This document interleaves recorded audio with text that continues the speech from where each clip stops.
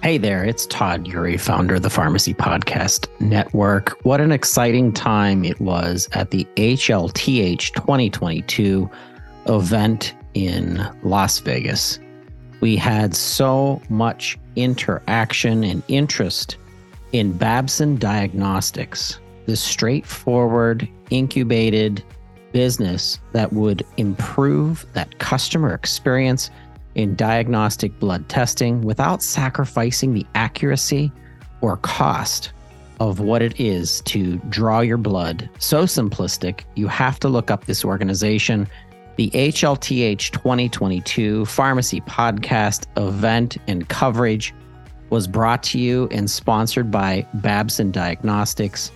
We want to applaud the Babson team for being so forward-thinking in embedding and in reimagining blood testing in pharmacy, in community pharmacies, in our national pharmacies. It's going to revolutionize blood testing. It's coming to you, to a pharmacy near you. Be on the lookout. Thank you for listening to the Pharmacy Podcast. Look up Babson blood testing at babsondx.com. Once again, that's babsondx.com. Please reach out to us at Pharmacy Podcast. We appreciate everything you do. Pharmacists, you are our most favorite providers, and we hope you enjoy this two-part series. Thank you.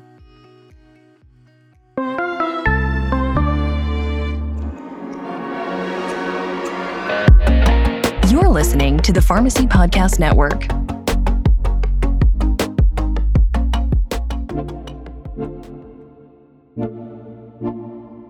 Over the past 5 years, the HLTH event has become the most preeminent gathering in the healthcare industry. The Pharmacy Podcast Network was a proud press and media partner for the 2022 event. Listen into these incredible people transforming healthcare. To learn more about the HLTH event, go to hlth.com. Who has heard of MD Clone? We are here at HLTH 2022 with David Blumenthal. I appreciate your time, David, because I'm curious to understanding how this ties into the pharmaceutical manufacturer relationship, but then also the pharmacist relationship. So tell us about yourself and MD Clone. Great, thanks for having me. So MD Clone's been on a journey for about 6 years. Ultimately, we're about empowering end users, empowering the healthcare ecosystem to leverage data, yes, but also just curiosity and ideas that come across from people, whether we're talking about inside a hospital, clinicians, frontline staff, administrators, researchers, students even, or outside the hospital. We're talking about tech companies, entrepreneurs, pharma companies, people with questions, people with ideas to ultimately take better care of patients. How do we leverage those ideas? How do we empower those people to get the insight and ultimately take that insight and deliver it in different parts of the ecosystem? So MD Clone is all about that empowerment, those empowerment moments. And ultimately, what it comes down to is an interaction between an end user and an efficient and safe way to engage with data. And that data we know that data holds in it lots of information, lots of insights that can be leveraged in different ways, and we want to empower those users to take advantage of it. Nicole Rogus taught me, and at the time this was Experian Health, way back in the day, I think this was 7 years ago, about data integrity and how data is dangerous if it's not being locked down and cared for in the right way. You were prefacing some of that before our interview. Talk to me about data integrity and what MD Clone's doing to assure the safety of that data. Yeah, it's an amazing transformation in terms of the way data is used across industry. And in healthcare, the requirement that's come down, whether it's government regulations, but it ultimately stems from the patient and being responsible as a health system that you're treating patients, you're collecting information about those patients. How do you be responsible to those patients? And the data that you've collected definitely holds a lot of richness. And it can be used as an asset, whether to better take care of the patients, but it can also be used as an asset to engage with partners, and that could be revenue opportunities or beyond. How do you do that safely? How do you do that in a way that protects privacy of patients, but gets at the real value that you're trying to deliver? So MD Clone, when we started as a company, the first piece of technology that we introduced was around synthetic data, which was a mechanism to take the information we've gathered, to take the data we've gathered, but instead of sharing data, instead of this idea of, okay, we're going to take that data, we might scrub it, but we're going to share it, and it's still your real patient data. We came up with this idea around synthetic where we could take that data, we could learn what the statistics behind that data, we could learn the meaning behind that data, and then we could throw out the real people. We don't need those real people anymore. We just want to learn from you, which is what happens every day in a health system, which is what happens every day when a doctor treats a patient. They learn things about better ways to take care of patients. We take that knowledge, essentially, that's been accumulated inside the data, and we generate new data, fake data, that has the same story, same utility to run all sorts of different analytics, all sorts of different machine learning models that can be used to develop new services, new products, new tools, but it's safe. And because it's safe, we see the ability for health systems, that steward of the data, the one who's responsible to engage with patients, we see them much more comfortable to now engage with the ecosystem. And whether that ecosystem is more research happening at their facility, more analysis happening for quality measures, for improved outcomes for patients, for lower costs in the health system, or whether they're comfortable partnering with the ecosystem, partnering with tech companies, partnering with pharma companies, partnering with entrepreneurs in a way that's efficient and, again, protects the privacy, protects the patient. You're kind of like the biosimilar of data. Indeed, we love the comparisons to what other organizations are doing, other parts of the ecosystem are doing, and yeah, I think there's a general consensus. You got to protect data, you got to protect privacy, and you got to be efficient. Biosimilars are a way to do things where sometimes science doesn't allow you. You can manipulate it in your favor. So we definitely take advantage. Where do you see these clinical pharmacists who are doing massive amounts of research, especially in the specialty rare disease state? Where do you see them leveraging something that could be brought to the table and solutions brought to the table by MD Clone? Everyday pharmacists, everyday people inside an organization have questions. And when you talk about rare disease and when you talk about some of those areas, you're talking ultimately you're talking about pretty complex populations, pretty complex definitions of what makes up that patient with a rare disease. Comorbidities, medications, procedures that they've undergone, admissions in the hospital. Each of these become another piece of information on a journey. But each of those, in traditional speak, for thinking about how do you take that data and actually provide it in a meaningful way back to the pharmacist, it's a big project. Each piece of information, the admission, the diagnosis, the procedure, the medication, the lab, each comes from another table in another data warehouse inside a health system. The pharmacist training was about care pathways, was about a temporal relationship between data elements. A patient was diagnosed with something. They were administered a medication. There were certain lab outcomes, lab measures that were generated that led them to another medication, a dosage change. That temporal relationship between data was the underlying infrastructure inside MD Clone that's quite unique and empowers ultimately that end user that looks like a pharmacist to be able to ask a question in an intuitive way and get the answer in minutes, not months. And that opens up the ball game to all sorts of questions. I want to understand efficacy of a certain insulin for a population that failed another treatment. I want to understand a patient population with oncology who failed first-line treatment. What does that mean to fail first-line treatment? It doesn't code it like that in the data, but that's the way I think as a clinician. That's the way I think as a pharmacist. I failed the first line of treatment. I want to understand second-line treatment, but I want to understand second-line treatment for patients with a comorbidity. That intuitive and dynamic nature to interact with data allows that pharmacist to get answers that ultimately are going to better take care of patients. That's awesome. And then they bring that information, those outcomes back to the clinical collaboration teams, and now they can move forward. If treatment needs to be changed, they have data to back them up in order to suggest those changes. And that's what's happening in specialty pharmacy today. We see JAK inhibitors, for example, in oncology. They say, hey, it's time to move to a specific one in comparison to the one that was started on based on data. I think MD Clone could back a lot of that data in based on the syntheticness of all of the cases, thousands, if not millions of cases that have come up, so that now physician and pharmacist can make decisions faster, and they can be they can be assured that their decision is 99.9% accurate based on the outcomes of all these other people, and accelerating that with artificial intelligence too. Indeed, and I'll take it a step further. They can learn that knowledge, but then more and more data is coming in because now they've put into practice a change. And now we can measure outcomes. We can see, did the change we made have an impact? And we can tinker, because we might realize that, we changed this medication and now we're seeing a different result. Maybe we didn't think about that comorbidity, or maybe we didn't think about that other medication that the patient was on, or maybe we didn't think about the patient's socioeconomic status having an impact on them, and we start to see discrepancies in outcomes. We can go back. And that ability to be dynamic, let data be the fuel for imagination and also be the fuel for actual ultimately change inside patient care, we think it's powerful, and we see it being powerful. That interaction, if you have static environments, if you have a disconnect between the end user who have the ideas and the end user who are actually implementing care and the sort of data world, you don't have these outcomes that come to light, certainly not in any efficient way.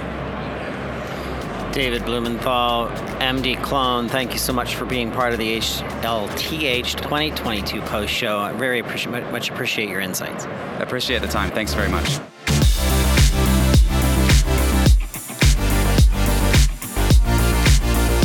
I get to interview some of the most interesting people here at HLTH at the Health Event 2022. This interview is important to us because we know that community pharmacy is expanding services for their communities, and one of those is healthcare testing. And IXLayer is a leader in testing, and I am able to talk to the CEO of IXLayer, Poria Sinay. Welcome to the Pharmacy Podcast Network. Thank you so much, Plug. Thanks for having me. So tell us about IXLayer and why I'm so excited about what you're going to be doing in pushing out home care testing, but also partnering with community pharmacies in order to get this testing out. Yeah, so IXLayer is a platform that enables remote lab testing under the brand of our customers. We live in consumer retail pharmacies, payer provider, and gaps in care, including within the pharma space as well. And the beauty of us is that we're a platform that integrates into 40 different services, 27 different labs, in-home phlebotomy, kitting and fulfillment, to power lab testing. If you think about a patient journey from a preventive care to in-clinic care to post-care when you do often chronic or condition management, our value really is in 1 and 3, preventive and post-care. So if the patient is sick and they go into the clinic, we don't add that much value. But especially in preventive care, we have a huge value where we enable lab testing and we increase the number of lab testing outside of a clinic. We've been around since 2018. We've done over 1,100 programs for in-home self-collect testing. We have over 37 tests. For in-home blood draw, we power all of the tests that is above. What's exciting and what we see in the industry is that a lot of the responsibility that is currently within the PCP is moving out of that, and pharmacists play a huge role in the patient journey. There is a trust between the patient and the pharmacy, so I think it's going to be key to have them involved in a future world where preventive care is really important. It's also going to be key to have them involved in patients that have ongoing lab testing, chronic condition management. I am one of them myself, so I'm really excited. I have a thyroid condition where I need to get lab tested once a quarter. And I have to go into a physician, into my PCP, to LabCorp, back to my PCP, just to get my levels so that I can end up into my pharmacy. I can adjust my Synthroid or my thyroid medication, right? This should be a direct relationship with the pharmacist.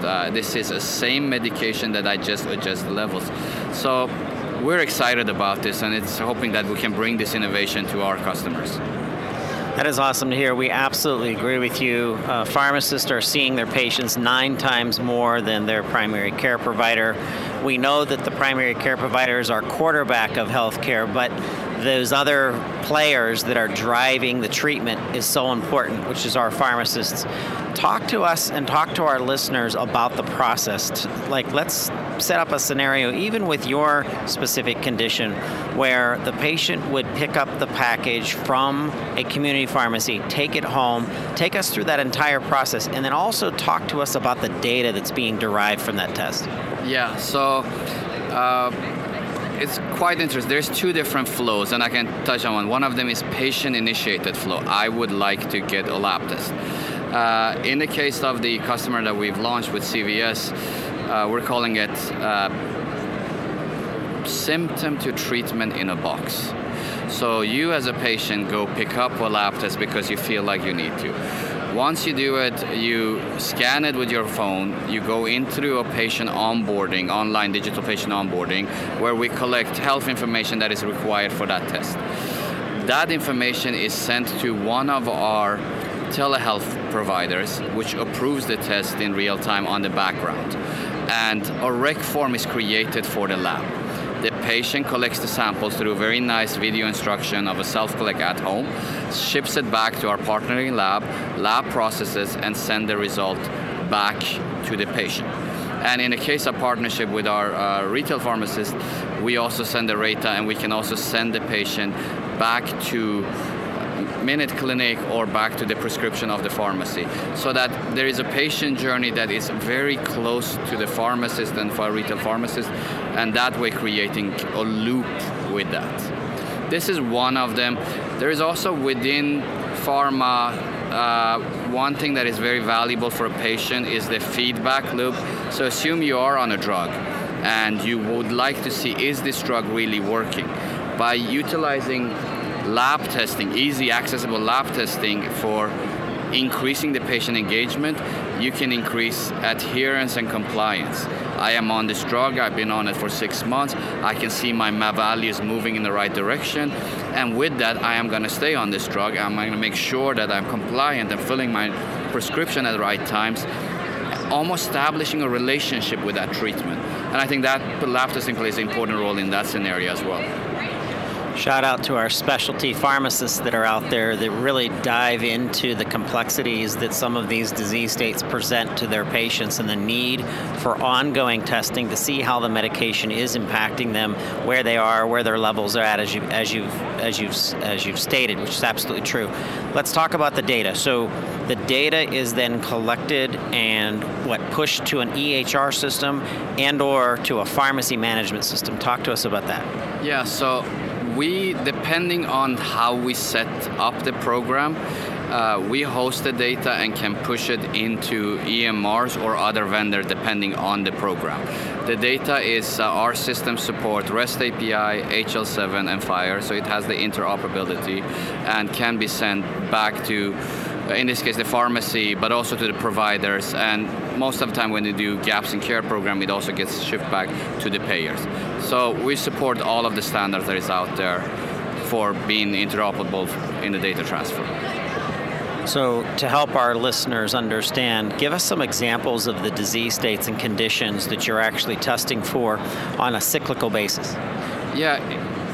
So the biggest one are diabetes, oncology, within endocrinology, thyroid testing is big. The previous year, COVID has really stress tested situations significantly. We did all of the lab testing for United States Coast Guard as an example. We're test agnostic. So we are the layer that powers the remote facility of that lab test. But because of our because of our lab network, we can support any type of testing. But the big ones is often the ones that have, chronic conditions.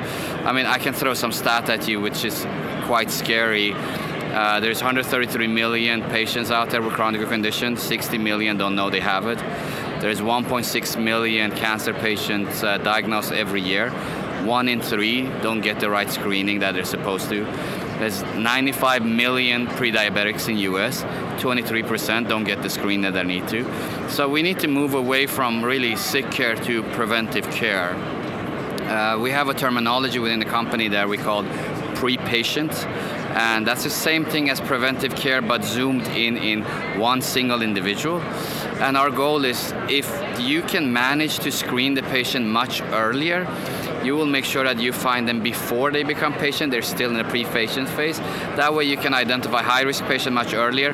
And for medium, low-risk patient, you can influence them in lifestyle changes before they turn into a patient. If we manage to do that, and I think the pharmacists play a huge role in this, we can really increase preventive care. We can also reduce physician fatigue, so making sure that there is more time for sick patients that need the care. And I think there's a whole ecosystem. Everybody plays a very important role in that. Gloria Sene with iXlayer. It's been a pleasure interviewing you. I do want to let our listeners know that we have a longer interview where we're going to dig down into this. We're going to bring on some pharmacists who really understand point-of-care testing and the opportunity that we have for our community, our specialty, our long-term care pharmacies, and all, including hospital systems that are looking for these exterior testing providers and testing partners. So I really thank you for being part of our HLTH 2022 post-show. Thank you so much, Todd. Thanks for having me.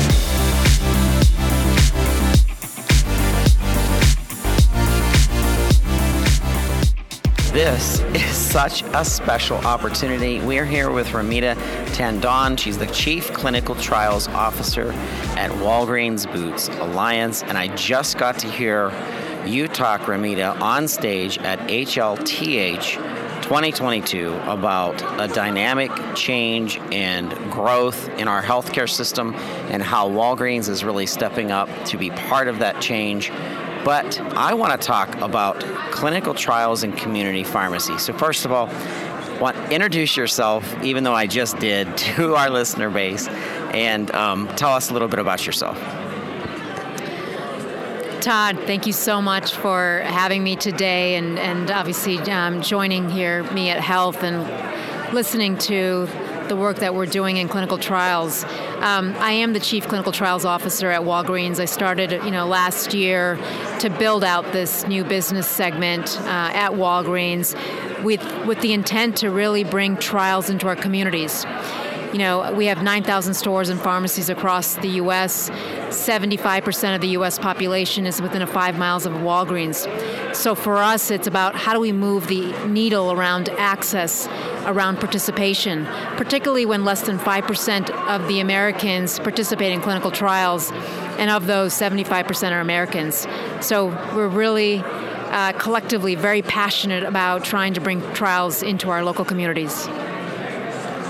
When I think of an organization approaching me through a survey, through a phone call, through something in the mail, and asking me or my loved one to participate in a clinical trial, I can't help but to get that untrust feeling in my stomach about the whole process, right? Even if I'm a candidate for it, obviously. But if you insert my community pharmacist into this model, where I trust them, they've been in my community a while, I think that lowers that non-trust factor. And I think that's another reason why Walgreens is going to be so successful at this, is because you're leveraging people who live in the cities and live in the towns that they've grown up in, and they're pharmacists and they're there for their communities. Can you kind of talk to us about Walgreens' strategy around using local community pharmacies to collect this data and to also involve patients within their communities? Yeah, Todd, you nailed it on the head in terms of just the trust factor. As a Walgreens brand, we have built the trust over the last 120 years old brand and trust into our local communities. But what it means is that we will spend the time to educate, empower, and enable our local communities to understand the value of clinical research. To us, it's very important to activate what I call the Triple E framework. Not just receiving an email or a text or some kind of letter about clinical trials, but making sure our local communities, our patients and consumers understand the value clinical research has, their participation in clinical research and what it means, not to them, but within the local communities. Because the information that we collect from patients, both qualitative and quantitative during the clinical trial, becomes extremely valuable to not only ensure broad representation that represents the U.S. And when new medicines come out, the medicines will be representative of the U.S. population. So for us, it's very important to make sure we educate, empower, and enable, and then be able to activate the Walgreens channels, including leveraging our local pharmacies where patients can come into our locations, have the opportunity to spend time with their local pharmacists, have that dialogue, and really understand what their participation means. And we believe if we spend that time, we then empower them to make that decision to participate.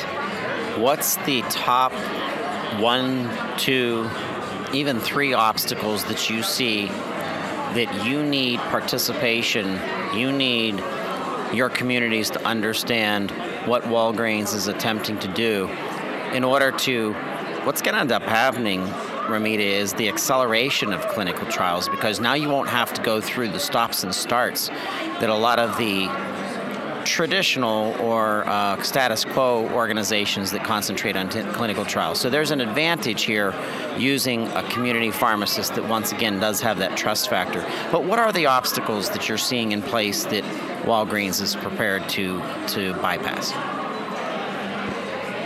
Well, Todd, like I mentioned earlier, less than 5% of the U.S. population participates in clinical trials.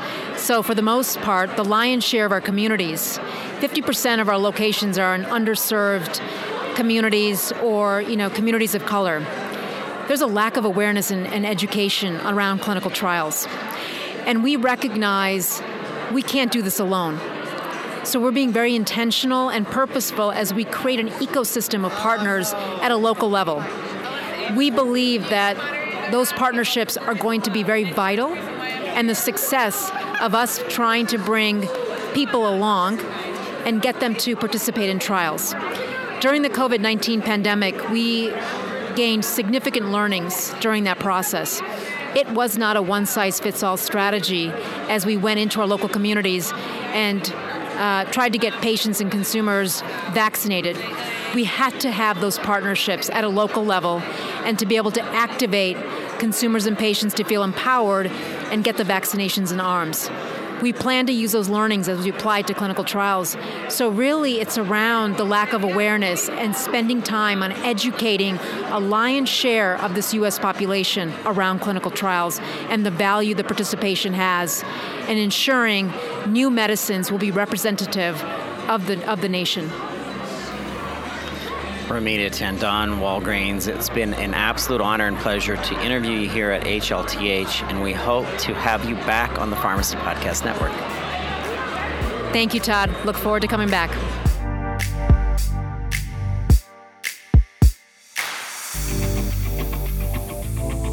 GSR Ventures. I'm sitting here with Justin Norden and Sunny Kumar. And when this interview got set up, I initially, I wasn't excited. I'm going to be truthful with my listeners. I was like, you know what?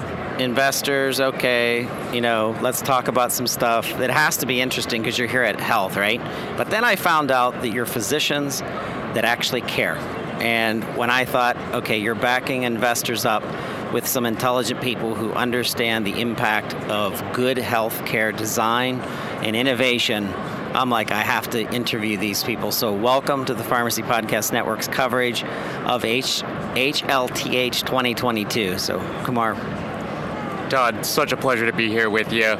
Really excited to tell you a little bit more about us, what we do, some of the areas that we focus on. At a high level, GSR Ventures, early stage tech-focused investor, $3.5 billion under management, now investing out of our 8th fund, where we look at supporting entrepreneurs all the way from the company formation stage to really scaling up those companies to have transformative impacts on healthcare.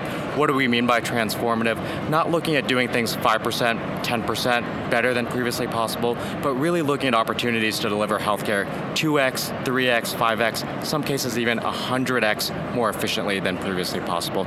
And we look at outsized scale. So we're looking at companies that can generate $1 billion or more in revenue. A little bit about us personally. I'm a physician by training, did my medical training out at Stanford, have a background in artificial intelligence and informatics, did my MBA at Stanford as well, and then most recently was an entrepreneur working on a voice-based NLP platform, goal of reducing readmissions for patients with chronic disease before joining GSR, where I've now been here for 6 years, working with Justin and our team overseeing our healthcare technology portfolio. Again, thrilled to be here with you today. Justin, you have to introduce yourself and tell us your background with GSR. Perfect. Thanks again, Todd, for having us here. It's going to sound a little bit like a repeat from Sonny you just heard from, but also physician, Stanford physician by training, did my MBA at Stanford as well. Started out a little bit differently. I started out as a computer scientist, did my undergrad and master's in computer science, computational biology, focused on machine learning and genomics. Took a few clinical detours along the way, which is obviously why we're having this conversation. Helped launch our Stanford Center for Digital Health. We were doing some of the first telemedicine visits out of Epic, a little bit before its time, before telehealth was so present today. Ended up jumping out to Apple on the healthcare team, and then launching a few startups of my own, one around algorithm safety and trust. Ended up actually pivoting out of the healthcare space and selling that company to Waymo, Google's self-driving car company. So, Sonny and I get really excited about how do we take new technologies, solutions, AI to fundamentally change, augment, and not replace our clinicians across the board. And that's what gets us really excited at GSR Ventures. You're saying so many keywords that I get excited about. First of all, artificial intelligence implanted into specialty pharmacy in order to make decision trees so that the specialty pharmacist knows exactly what's going on day 2, day 7, day 60, day 90, based on all the data that has been collected over patient outcomes during those kind of trials and placements of the care, and having AI rush ahead and predict based on 100, 200, 1,000 outcomes about what that patient is going to experience. I've seen in person these specialty pharmacists and the way that they impact a patient's understanding to stay adherent on medications, and how AI is a part of that. Number 2 is digital therapeutics. We're going to be coming back to GSR in future episodes to talk about some of your digital therapeutic updates going beyond where Paratherapeutics started, starting to talk about the ingestible pill capsule that breaks down with stomach acid and gives readings up to your iPhone and metrics and things like that. And then 3rd is clinical trials and your advancement of technology in clinical trials, processes in clinical trials. But my favorite, and I'm biased, is involving our community pharmacists who already have the trust of their community to accelerate clinical trials and have people come in and are not afraid in some cold white room with a bunch of plastic chairs sitting around, filling out forms, but a more warm environment and being able to trust a provider in the community that is their community pharmacist. So I'm going to start with you, Justin, and that is kind of give us that forward thinking of, without giving any way of your secret sauce, about what you're doing in the space of digital therapeutics and how you see that impacting patient care. Absolutely. I think digital therapeutics is such an exciting area of what can we do with evidence-based software that can be prescribed by someone, anyone on the clinical team, to really help patients. And, over the past few years, as you mentioned, it's really accelerated. We're seeing more and more therapies approved, and where we're still seeing that gap today is on the reimbursement side, and really getting that to educate the providers and the patients at hand that this is the future. So I think it's coming, but I think it's actually taken a little bit longer than many would have hoped for to kind of reach that adoption and scale that we need. So this is actually one of the things I talk about in my course. I teach a digital health course at Stanford, one of the most popular electives. And one of the things we do early is we need to educate the next generation of providers across the board that these software-based interventions going through just as rigorous, RCTs, et cetera, so that we know these things work, and make sure that those providers can educate and support patients who are going to be taking these next generation drugs. So, really, I think it's taken longer. I think there was a lot of excitement. Hey, once it's FDA approved, it's going to be ready, everyone's going to adopt it. All right, so let's shift and talk about clinical trials. What type of investments are you making in that space, and where do you see clinical trials going in comparison to the status quo of where we're kind of stuck right now? So if you zoom out, the entire clinical trial industry is absolutely massive, but interestingly, historically has not been transformed by technology. So when we look at this space, we believe that there's a tremendous opportunity to use technology to speed up clinical trials, to make them more efficient, to make them more convenient for patients, and ultimately bring more therapies to market faster, more efficiently, more effectively than previously possible. One of the areas that we've been particularly excited about is decentralizing clinical trials. You mentioned this. Historically, the way that most patients have engaged with clinical trials is to go to big academic medical centers, be in that clinical room. The challenge there is that it's tough for patients. It means that they have to go to that big academic medical center, which may be very far from where they live. They may have to do that 20, 30, 100 times over the course of a clinical trial. That adds significant burden to them, and as a result, many patients will drop out of a clinical trial, extending the overall time it takes to get that drug approved. What we've seen happen, especially accelerated by COVID, is a movement towards decentralizing that trial. How do we bring that trial to the patient, potentially into their home? And one thing that you mentioned that's actually particularly exciting is we're seeing the community get more involved in this as well. One of our portfolio companies, Medable, has become a leader in the technology element of decentralized trials, and they've now started partnering with community-based organizations, in particular pharmacies. So they actually announced a partnership with CVS this year to have CVS become one of the largest trial sites. As you know, CVS is common in almost every community, and as a result, you can now have CVS be the location of a clinical trial site, as opposed to just having the trials be done at big hospitals, big academic medical centers. To us, this is going to be a big transformative change, and I think if you zoom out and look out 2, 3, 5 years from now, we're going to see the entire clinical trial landscape look very different than what it is today, all with the ultimate goal of cutting the cost of clinical trials by 2x, 3x, maybe 5x, bringing many more therapies to market than were previously possible. Justin, what's your shout out to our pharmacist listeners in really letting them know what is coming, what is innovation from an investor's perspective?